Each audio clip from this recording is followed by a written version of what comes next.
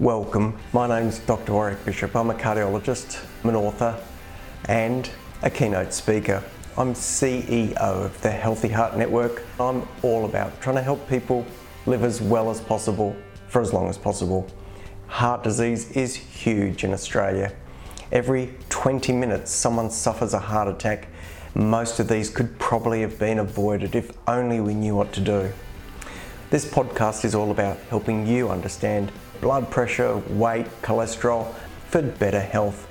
If you enjoy this podcast, I would be honoured for a 5-star review. You can share it with your family and friends. It may well save someone you love.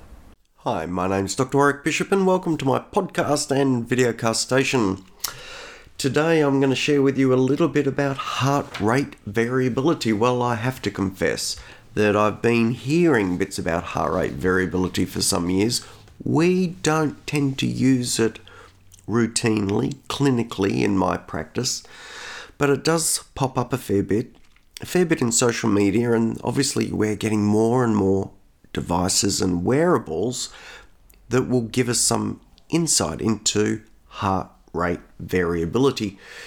So I thought I'd quickly do a bit of research and get the lowdown on it and share it with you. That would be a way for me to learn it at the same time.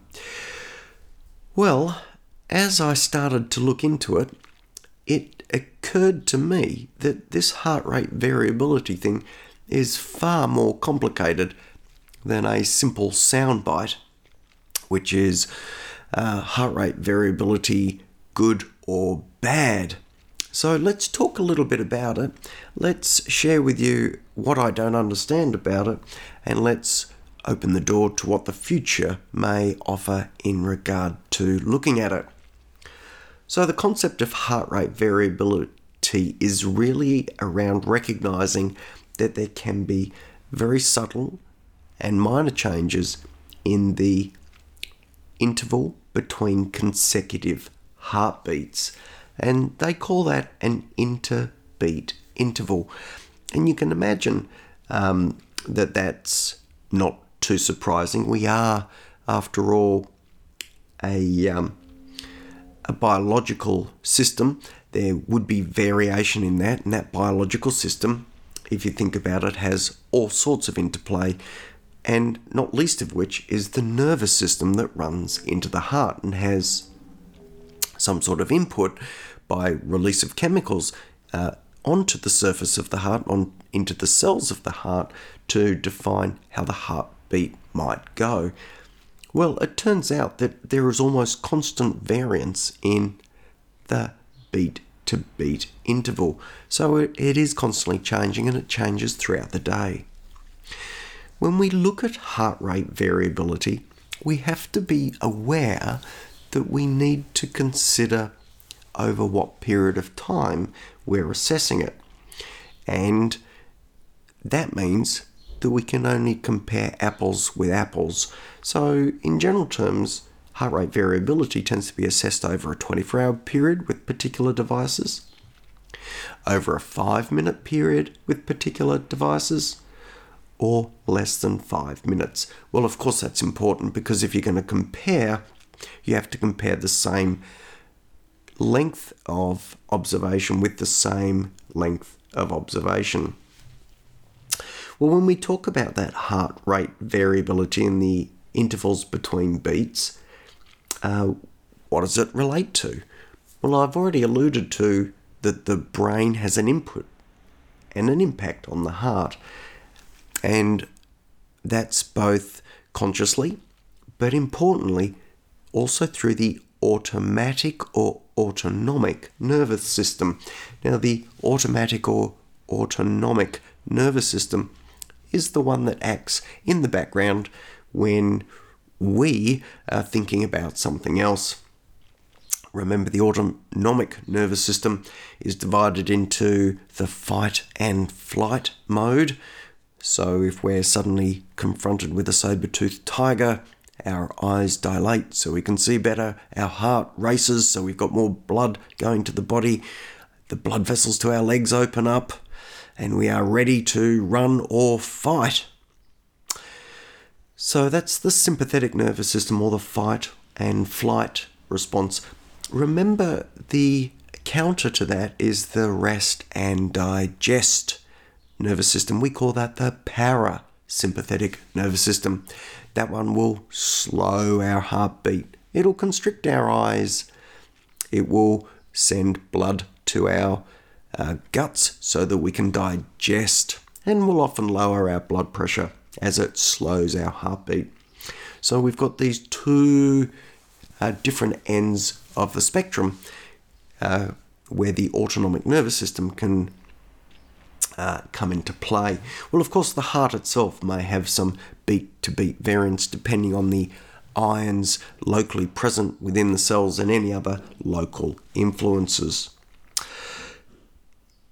Because of that interplay that's constantly occurring between the heart, the brain, our conscious thought, and the autonomic nervous system, which has fight and flight, rest and digest, because of that constant interplay, this reflects an environment for the heart that's constantly changing, and therefore heart rate variability reflects the potential for adaptation of the heart to that changing environment.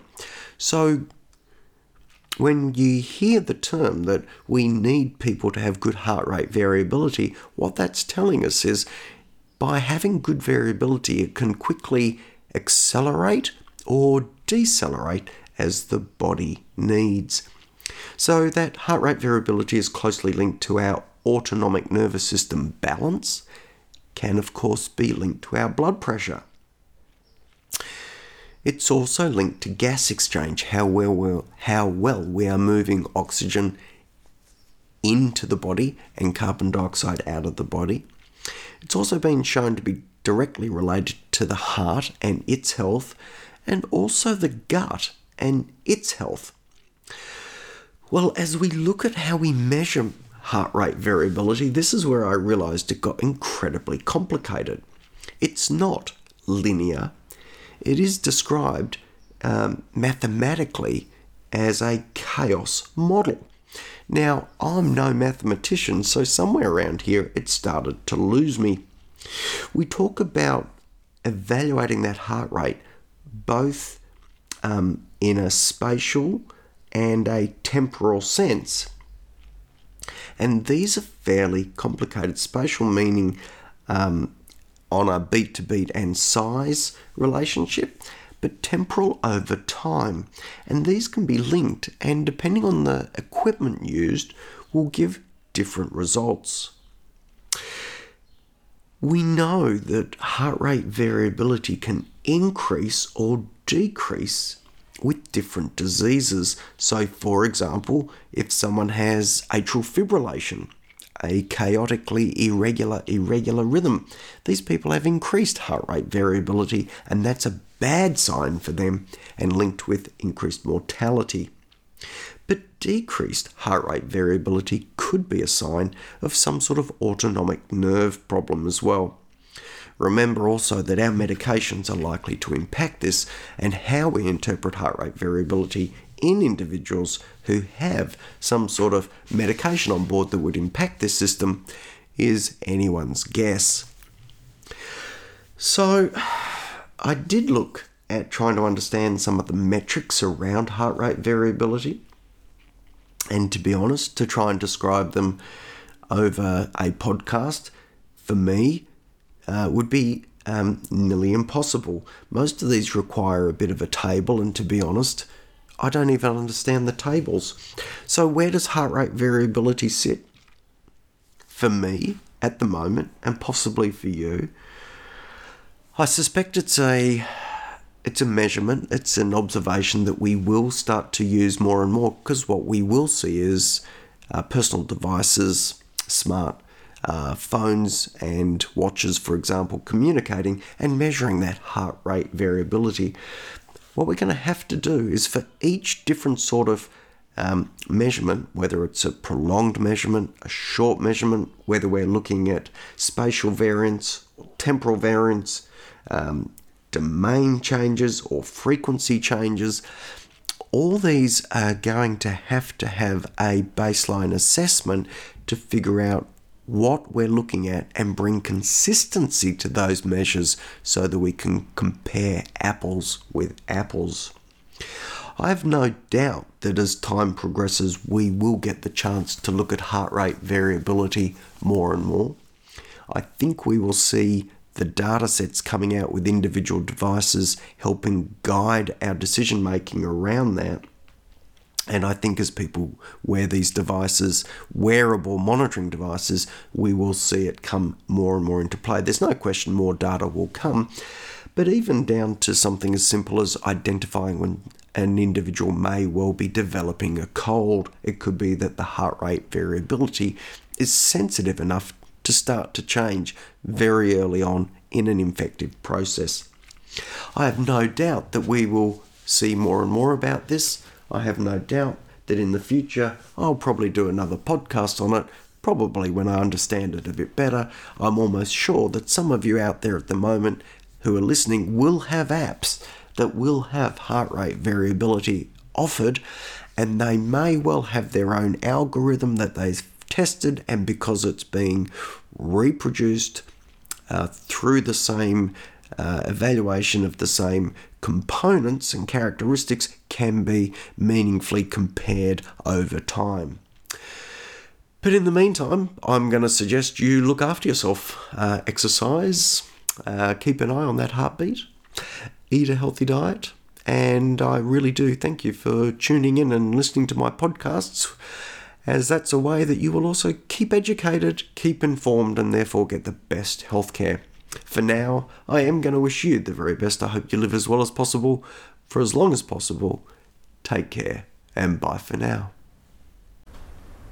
Did you know that coronary artery disease kills 1 in 4 people? So most of us are likely to carry some risk or know someone who does. If you're interested in finding out more about how to evaluate that risk, check out www.virtualheartcheck.com.au.